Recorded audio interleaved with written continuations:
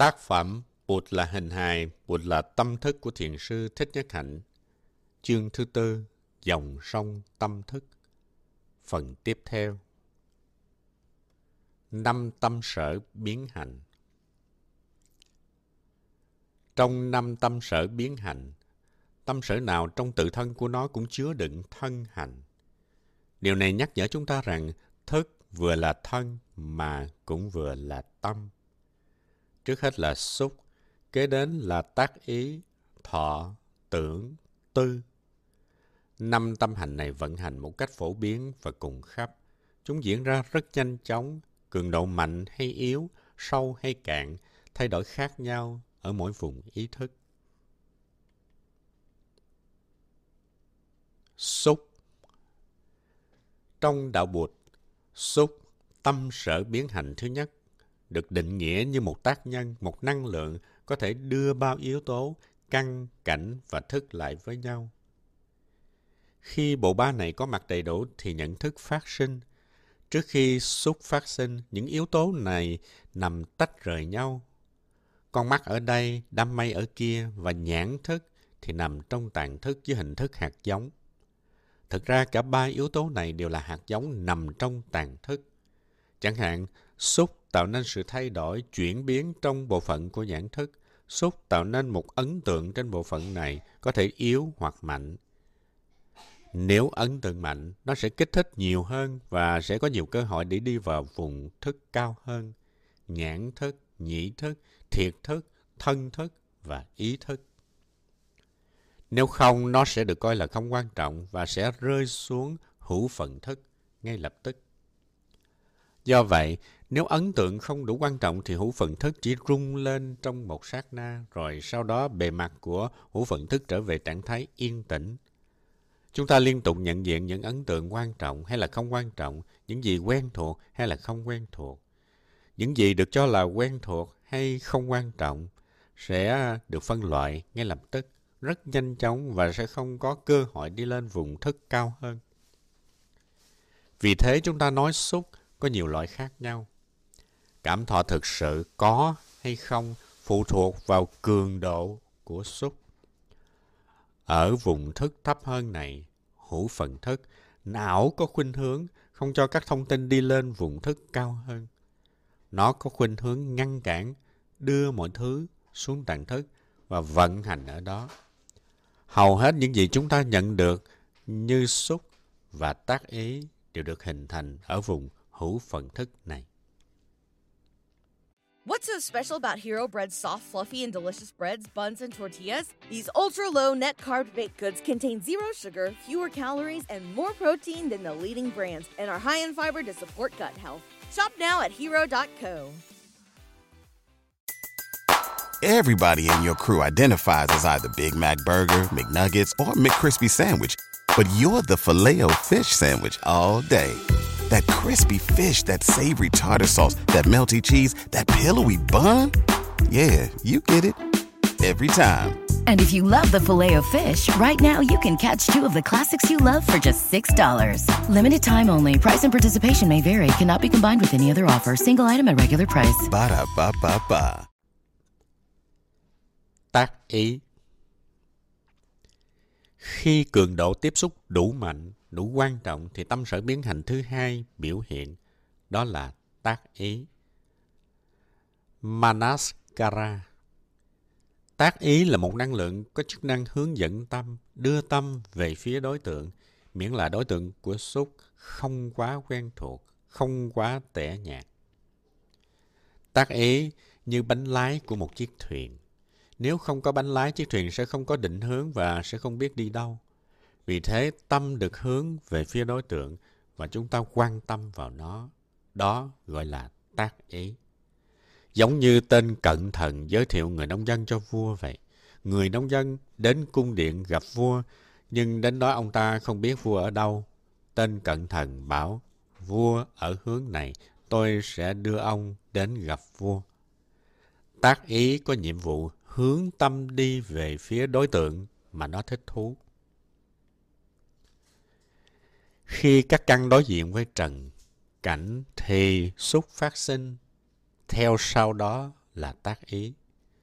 Chúng ta thấy, biết, nhận diện qua một hay là nhiều cánh cửa giác quan. Khi có tác ý thì có cái thấy và sau đó là nhận tín hiệu.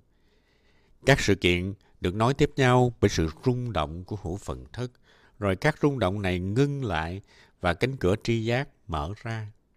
Khi đó, 5 giác quan hoạt động đưa đến cái thấy, nhận tín hiệu và chuyển tín hiệu. Thời khắc kế tiếp là thời gian điều tra, nghiên cứu. Đây là tiến trình của thông tin, của hành. Tất cả xảy ra trong thời gian 1/1.000.000 giây. Trong sát na thứ 8 có một hành động của thức quyết định. Sau đó nếu đối tượng nhận thức đủ lý thú, đủ mạnh mẽ thì trong suốt 5-7 sát na kế tiếp sẽ có một quá trình tiếp tục gọi là vọng động. Trong suốt thời gian 5-7 sát na này sẽ có cái thích hay là không thích, quyết định làm hay là không làm. Vì vậy, yếu tố giải thoát sẽ có cơ hội xen vào đây. Cuối cùng, trong suốt sát na thứ 16, 17, nếu đối tượng đủ mạnh thì nó sẽ tiến hành và nhận diện. Ông vua và trái xoài. Câu chuyện về tiến trình của tri giác. Nếu sự rung động của sốt do đối tượng tri giác tạo ra cực yếu thì ở sát na thứ 3 nó sẽ chìm xuống hữu phần thức mà không gây ảnh hưởng lớn đến vùng thức cao hơn. Nếu sự rung động của sốt mạnh thì tri giác có cơ hội đạt đến ý thức hoàn toàn sáng tỏ. Đó là tiến trình nhận thức mà người xưa mô tả. Trong bản tính của A Tỳ Đạt Ma có một ví dụ rất thú vị về hữu phần thức. Hữu phần thức được ví như là một ông vua đang ngủ. Chuyện kể rằng có một ông vua đang ngủ trưa, hoàng hậu và một vài cung phi mỹ nữ đang ngồi hầu bên cạnh. Ngay cửa ra vào cung điện có một người đang canh gác. Ông ta có nhiệm vụ đóng và mở cửa, nhưng ông này lại bị điếc. Ngoài kia có một người mang xoài vào dâng vua. Khi ông ta gõ cửa thì vua thức dậy. Đó là sự rung động của hữu phần thức. Một cung nữ ra hiệu cho ông gác cổng mở cửa. Đó là cánh cửa giác quan được mở ra. Người đàn ông mang rổ xoài đi vào. Mọi người ai cũng thấy xoài và ý thức rằng có người đang mang xoài vào cho vua. Một cung nữ đến nhận xoài.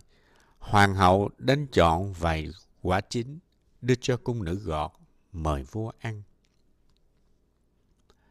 Trong suốt 5-7 sát na kế tiếp, vua ăn xoài. Lúc này có sự phân biệt thích hay là không thích, tham đắm hoặc chán ghét, quyết định ăn ít hay là ăn nhiều. Sau đó vua nhận ra mình đã ăn xoài. Ồ, quý hóa! Có người đã dâng cho mình mấy trái xoài rất ngon. Rồi vua đánh giá chất lượng xoài. Sau đó vua ngủ lại. Đó là tiến trình của suy nghĩ và tri giác. Chúng ta thấy người xưa đã ý thức là tâm vận hành rất nhanh và tất cả các quá trình nhận thức này xảy ra chỉ trong vòng từ 7 cho đến 17 sát na thôi. Một giây phút rất ngắn ngủi. Tác ý như lý và tác ý phi như lý. Tác ý được dịch từ chữ Manaskara của tiếng Sanskrit và Manasikara của tiếng Pali. Manaskara nghĩa là đưa sự chú ý về phía đối tượng. Đây cũng là sự thực tập của chúng ta. Trong giáo lý đạo Bụt, tác ý được chia làm hai loại, tác ý như lý và tác ý phi như lý. Nếu chúng ta chuẩn bị xây dựng một thành phố, một tăng thân hay là một đạo tràng, chúng ta phải tạo điều kiện để thường xuyên có những tác ý như lý. Khi tâm chúng ta hướng về một điều gì đó thuộc về tâm linh, quan trọng, đẹp đẽ, hiền thiện, thì nó ảnh hưởng trên toàn bộ con người và thức của chúng ta. Ngược lại, nếu tâm chúng ta hướng về điều bất thiện, như hướng về một nhóm người nghiện ngập chẳng hạn, thì đó là tác ý phi như lý. Đạo Bụt khuyến khích chúng ta thực tập tác ý như lý. Ví dụ khi một sư cô thỉnh chuông, Tai chúng ta tiếp xúc với âm thanh tạo ra nhĩ thức. Khi nghe chuông, chúng ta hướng tâm về phía đối tượng là tiếng chuông và thầm nói, lắng lòng nghe, tiếng chuông huyền diệu đưa về nhất tâm. Khi chúng ta hướng tâm về đối tượng hiền thiện, thì những hạt giống tốt đẹp trong người mình được tưới tẩm. Chúng ta thiết lập thân tâm trong giây phút hiện tại, bây giờ và ở đây. Chúng ta tiếp xúc được với chiều sâu của chính mình, đồng thời nuôi lớn khả năng trị liệu và an lạc. Chúng ta gọi đó là tác ý như lý. Nếu biết thực tập, chúng ta sẽ sắp xếp nhà cửa, phòng ốc, thời khóa như thế nào để tâm ta có nhiều cơ hội tiếp xúc với những điều tích cực và hiền thiện. Có nhiều người đã cài đặt tiếng chuông chánh niệm vào máy vi tính để trở về theo dõi hơi thở và mỉm cười mà không bị đánh mất mình trong công việc. Đó là sự thực tập như lý tác ý. Nếu tác ý của chúng ta đi về hướng nguy hiểm, bất thiện và chúng ta tham dự vào đó thì gọi là tác ý phi như lý. Chúng ta cần sử dụng trí thông minh của mình để tổ chức đời sống của chính mình. Chúng ta cần tạo ra một môi trường ở đó có những con người, những điều kiện giúp cho chúng ta tiếp xúc với những điều tích cực, có tác dụng nuôi dưỡng thân tâm. Chẳng hạn như một trung tâm thực tập. Ở đó mọi thứ có thể giúp mình trở về ngôi nhà của chính mình để tiếp xúc với những mầu nhiệm của cuộc sống trong tự thân và chung quanh. Thọ. Tâm sở biến hành thứ ba là thọ. Xúc có nhiệm vụ gom ba yếu tố căn, cảnh, thức lại với nhau làm nền tảng cho thọ biểu hiện. Thọ có ba loại: lạc thọ, khổ thọ và trung tính. Xúc có thể đưa đến thọ ngay, và thọ có thể giúp tạo thêm tác ý. Có những cảm thọ dễ chịu, có những khả năng mang đến trị liệu và chuyển hóa. Tuy nhiên cũng có những cảm thọ dễ chịu nhưng lại làm tổn hại cơ thể và hủy diệt lòng từ bi của mình.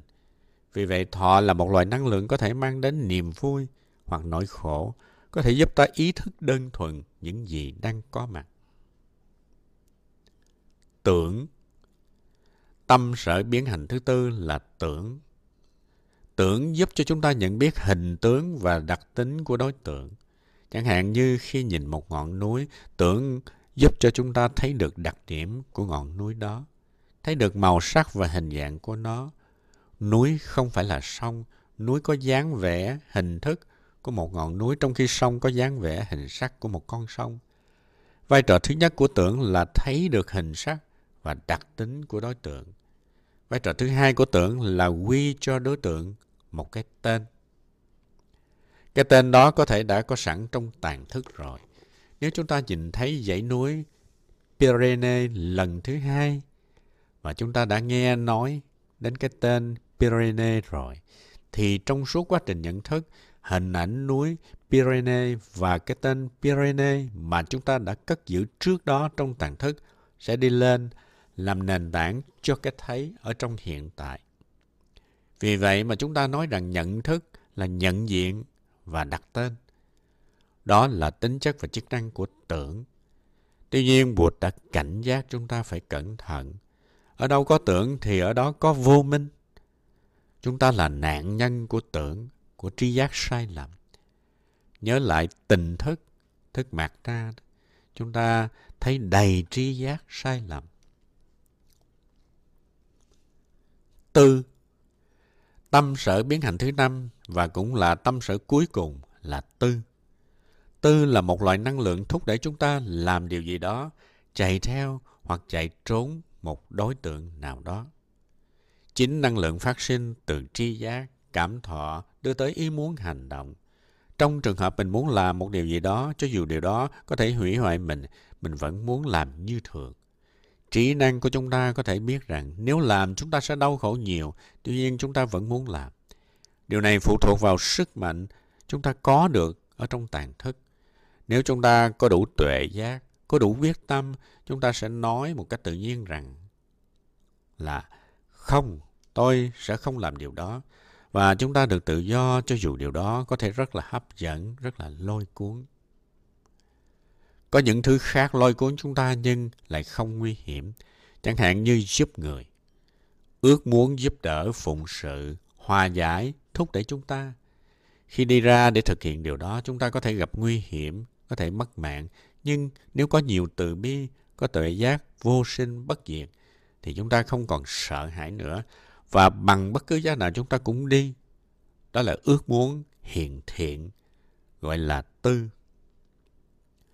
Tuy nhiên có những thứ mà chúng ta không muốn làm. Chúng ta muốn chạy trốn, chúng ta sợ hãi và nguyện sẽ không làm dù đó là điều tốt. Tại sao phải giúp người khác làm gì cho bận tâm trong khi họ chẳng biết ơn chút nào? Vì vậy, tất cả đều phụ thuộc vào tuệ giác và từ bi mà chúng ta có ở trong tàng thức. Phần lớn những quyết định ta làm đều tùy thuộc vào quyết định đã sẵn có trong tàng thức. Ngoài ra, có một vài điều chúng ta làm chỉ mang tính chức năng. Chúng ta chỉ làm thôi. Điều đó không quan trọng lắm. Chúng ta muốn làm và chúng ta làm. Đó là những yếu tố thuộc về khía cạnh thực tế của cuộc sống. 5 tâm sở biến hành này luôn hoạt động đêm ngày và có mặt cùng khắp ở tất cả các thức. Vì vậy mà ta gọi là tâm sở biến hành. Luôn luôn dính líu đến thức. Chúng luôn luôn hoạt động với nhau. Chúng là nội dung của thức. Thức quyết định cường độ và chiều sâu của các tâm hành.